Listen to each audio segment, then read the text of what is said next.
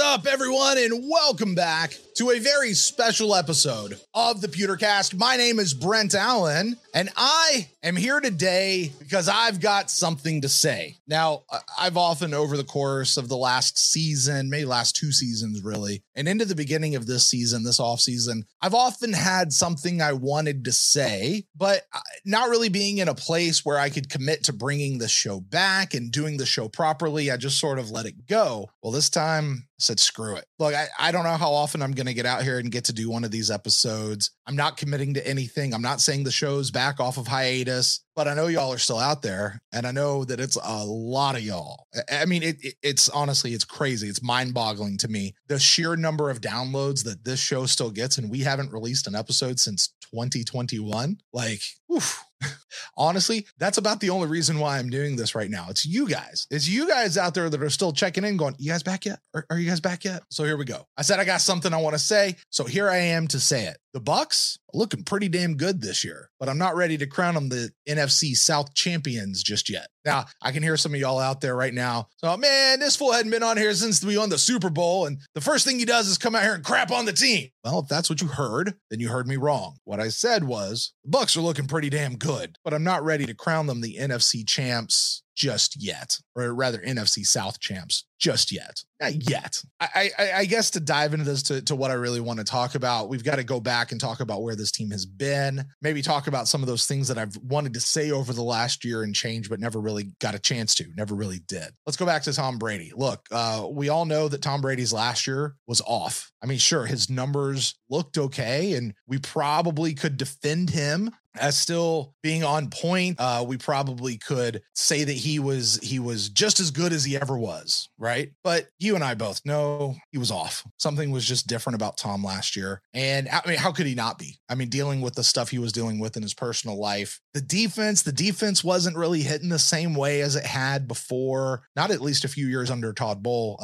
prior. They were good to maybe all right. You know, they weren't great. And the one thing we knew, though, the one thing we true Bucs fans knew was that this roster, the core of the roster, though, despite all that other stuff, the core of the roster was still very good if they could play up to snuff. I mean, let's face it, Mike Evans is aging and Chris Godwin is not a spring chicken anymore. I'd say Chris Godwin's probably should be in the peak of his career right now, right? You know, Shaq Barrett's on a second contract. Vita Vea's in his second contract. Devin White's looking for a second contract.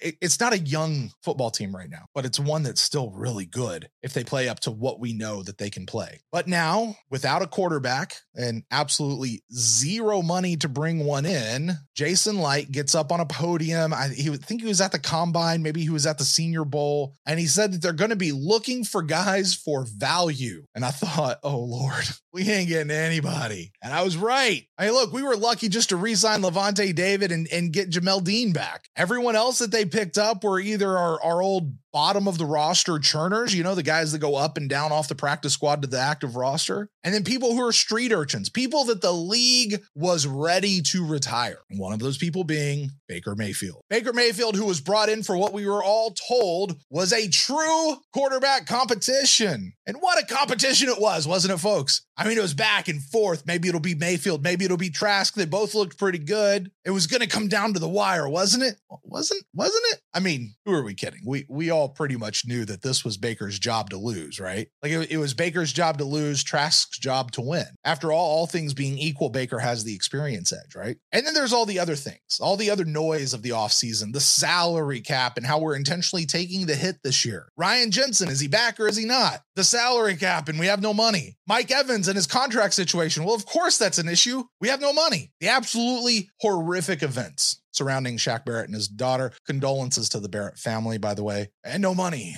and a quarterback competition, right? Lots and lots of noise, lots and lots and lots of distraction. But there was something else that Jason Light said back in his press conference in February. Along with looking for guys for value, he was asked what he expected out of this team. His answer both impressed me and sounded exactly like Jason Light at the exact same time. He said, we expect to be competitive. He didn't say they were going to go win the Super Bowl. He didn't even say that they were going to win the division or make the playoffs. What he said was, yeah, we don't have any money this year, and that's on purpose. and we're going to be scraping the bottom of the barrel for players this year. Actually, he said, yeah, we don't have any money this year because we spent it and we got a Super Bowl out of it. I'd make that trade all the time. I thought that was a great line. But he's like, we're going to be scraping the bottom of the barrel for players this year. That's the price we're paying. And we're sucking it up and doing it this year. But despite that, Jason Light says we still have a good roster and we expect to be competitive. By the way, if you wonder why Lovie Smith got fired by Jason Light all those years ago, if you listen to his words, what did he say? The Bucs weren't competitive. I'll be honest, that word stuck with me. As I watched this team through the offseason and then through the preseason, I did my own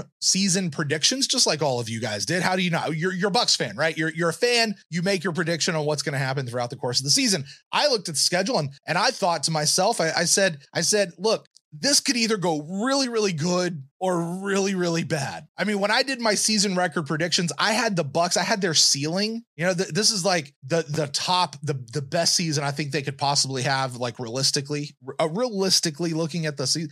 And I said, they could go 12-5. I mean, there were 12 games where I could legitimately see the Bucs winning, but I also had a floor for the season of 4-13. 12 or 4. That's a huge jump because of those 12 games that I said I could legitimately see the Bucs winning. About 8 of them, I could also see the Bucs losing. Like they really could just go either way. It depended on what team was going to show up. And that's a huge swing. And as a 25 plus year Bucs fan, neither one of those two situations would surprise me. So all of that to say, if I'm being real honest with you guys, I came into the season very in the middle. I wasn't excited. I wasn't too low. Like I was ready to get back to football. Didn't have a whole lot of expectations out of this season, but I was interested to see if we could compete. People would ask me all off season long. They'd see my hat. They'd see my shirt. People would tweet me or text me or whatever. And they'd say, hey, how do you think the team's going to do this year? Especially without Brady, right? Like that's the big question. And my answer was usually it could go either way. I mean, it depends on quarterback play. It depends on offensive line play. It depends if the defense is going to show up and perform the way that we know that they can perform. It depends if this new offensive coordinator is going to get some things moving, unlike what happened with our last one. And honestly, I thought John Ledyard brought up a really great point when he was doing his predictions. And honestly, I felt stupid for not even thinking of it myself because he was absolutely right. The team, while pretty good at all the starting spots, was very thin in depth everywhere else along the roster. So once injuries start piling up, as they tend to do in the NFL, this could get ugly real quick. So I add, depends on how healthy they can stay. However, neither the Saints nor the Falcons nor the Panthers scare me this year either. So hell, you know what? The Bucs actually could win this division. And I don't think any NFC South team is going to sniff a wild card entry. So the division champ is really the only ticket into the playoffs this year. So I was kind of sitting there. I was very blasé about the team. People say, how's it going? I don't know. I could either see it going really good or really bad. And let's face it, what we saw in preseason didn't exactly light any fires for all of us, you know, but it did make you go, especially when you saw the ones out there kind of go, this team could do it. I'm interested in that team right there. I don't care about the rest of these guys. I want to see these number one guys. All right. So that's how I entered in the season, right? Very in the middle, very blasé. Week 1 rolls in and the defense, oh my gosh, the defense just punched them in the face. The Bucs and the Vikings traded punches the whole game until the end. And then the Bucs just wore them out and came out on top. And holy cow, I thought the defense played lights out. Oh my gosh. For the first time since the Super Bowl, the defense looked like they were having fun out there. Baker and the offense, yeah, they struggled during the half. They really did. Like, let's not say that it was a great game for them. That first half was very, right? If people kept saying, tweeting, let Baker bake. And my response was like, yeah, but somebody forgot to preheat the oven. Now that said, the second half of that Vikings game, not just Baker, everyone on that offensive line, on that offense stepped up. The offensive line, Kate Otten started flashing in there. Mike and Chris were doing their thing. They started running the ball at least a little bit, not great, but a little bit. And Baker, man, solid, just. And you know what he reminded me of? Like, seriously, and I know, we're not supposed to bring up this name. He reminded me of the good Jameis Winston that we saw for 5 years. You know, the Jameis Winston that would extend plays, the Jameis Winston that wouldn't go down, not the Jameis Winston that turned the ball over, but the Jameis Winston that we're all like, that's a fun quarterback to watch. Somebody's got a little attitude, somebody that fits in right here in Tampa. He has that Buccaneer spirit. You know what I'm talking about? Ooh, Baker Mayfield's got it for sure. All right. That being said, we all came out of that first game going, not bad, but it's also the Vikings, right? Then week 2 comes along. It's the home opener. It's the Bears. And the defense picked up right where they left off the week before. They had themselves a day. Baker was sharp from the get-go, man. He knew what he was doing. Mike came out and made a statement. I mean, Mike took that sticker off the back of his helmet and wrote a new one that just said, "Pay me," on the back of his helmet. You know what I'm saying? Even the running game looked a lot better. Hell, even Coach Bowles standing on the sideline, he looked more jacked than usual. Did anybody else notice that? You know what was happening? The team, I loved this. During the week, the team was competing. I just remember this. The team was competing to see who could slide in the most Drake references into their interviews. Did anybody see that video from the Bucs that they put out? Oh my word, it was so funny. And we get to the end of the game and we all looked at each other and we went, "Hey, it's a Pirate's life for me. This is great. This is the Buccaneers team I love to see. They're loose. They're having fun. They're being who we know that they can be. And what's more, the national media is starting to sit up and go, well, what's going on over there? What's happening down in Tampa? What, like, are they actually doing something? Because everybody wrote us off. You know, everybody did. And now we're heading into week 3 to face the first true challenge of the year, national TV, because we all know how the Bucs play on national TV. Okay, no, I'm joking. It is the Eagles. The Eagles are a legit team, folks. According to Vegas, I just looked this up. They are the 4th most likely team to go to the Super Bowl this year, behind only the Chiefs, the 49ers, and the Cowboys. That actually surprised me. That's as of last night, Thursday, the 21st. So how do we feel about this game coming up? I got to be honest. The fan in me always picks the Bucs. I always pick the Bucs. The realist in me, the analyst, so to speak, I'm not picking the Bucs. At the same time, I don't think it's as sure of a win for the Eagles as it felt 2 weeks ago. The Bucs do have some momentum. They have home field advantage. They don't have the uniform advantage because they're wearing red tops and white bottoms. Ugh. Shout out to Corey over at the Play Reaction. They also have the Baker advantage, you know, and I'm very interested to see, do the Bucs compete in this game? I want them to win. Don't get me wrong. I'm a fan. I want this team to win. The Jason Light question, but can they compete against this team? I think the team can win though. I'm not writing them off. Like, that's the thing. Like at first I would have just been satisfied with competing, but I think the team could win. I'm not counting them out yet. I tell you what though, if they do win this game, they're putting the league on notice. They're going to have to come back. All the rest of them, they're going to have to come back and rethink what they said about the Bucs during the preseason. Hell, even if the Bucs just don't all out win this game against the Eagles, if they do go toe to toe and stand in there and legit compete, take it down to the wire, Bucs are going to turn some heads. Look, let's face it, right? Every team out there saw the Bucs on their schedule, and this includes Minnesota and the Bears, saw the Bucs on their schedule and went, easy win.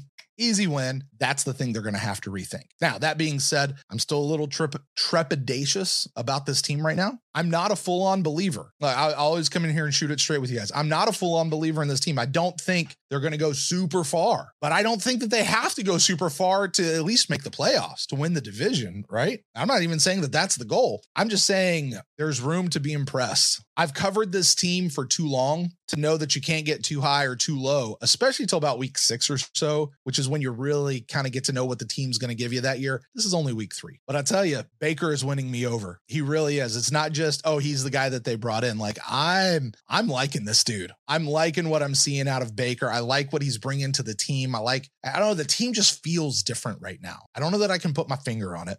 Right now, I got to tell you, I still think the record is going to shake out about 50-50, give or take a game or two on either side.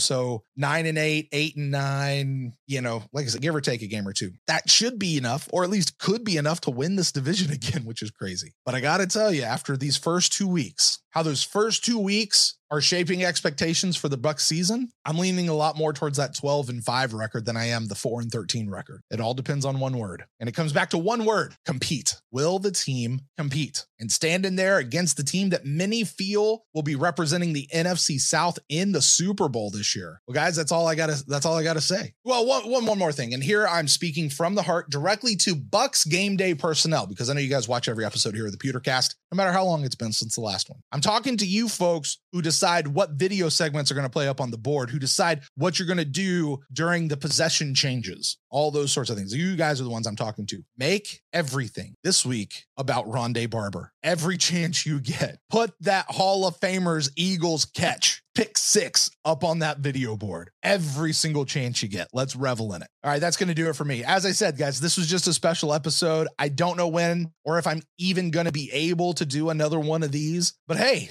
stay subscribed. If you unsubscribed, resubscribe, because you never know when something fun might pop up. And to the folks who joined me on the live stream here, because I did go live, Kyle and Timothy, and let's hear, you guys are the only two who commented and who made comments that I can see. So hello to you guys over there as well. You guys are amazing. You guys are awesome. And until next time, folks, go Bucs.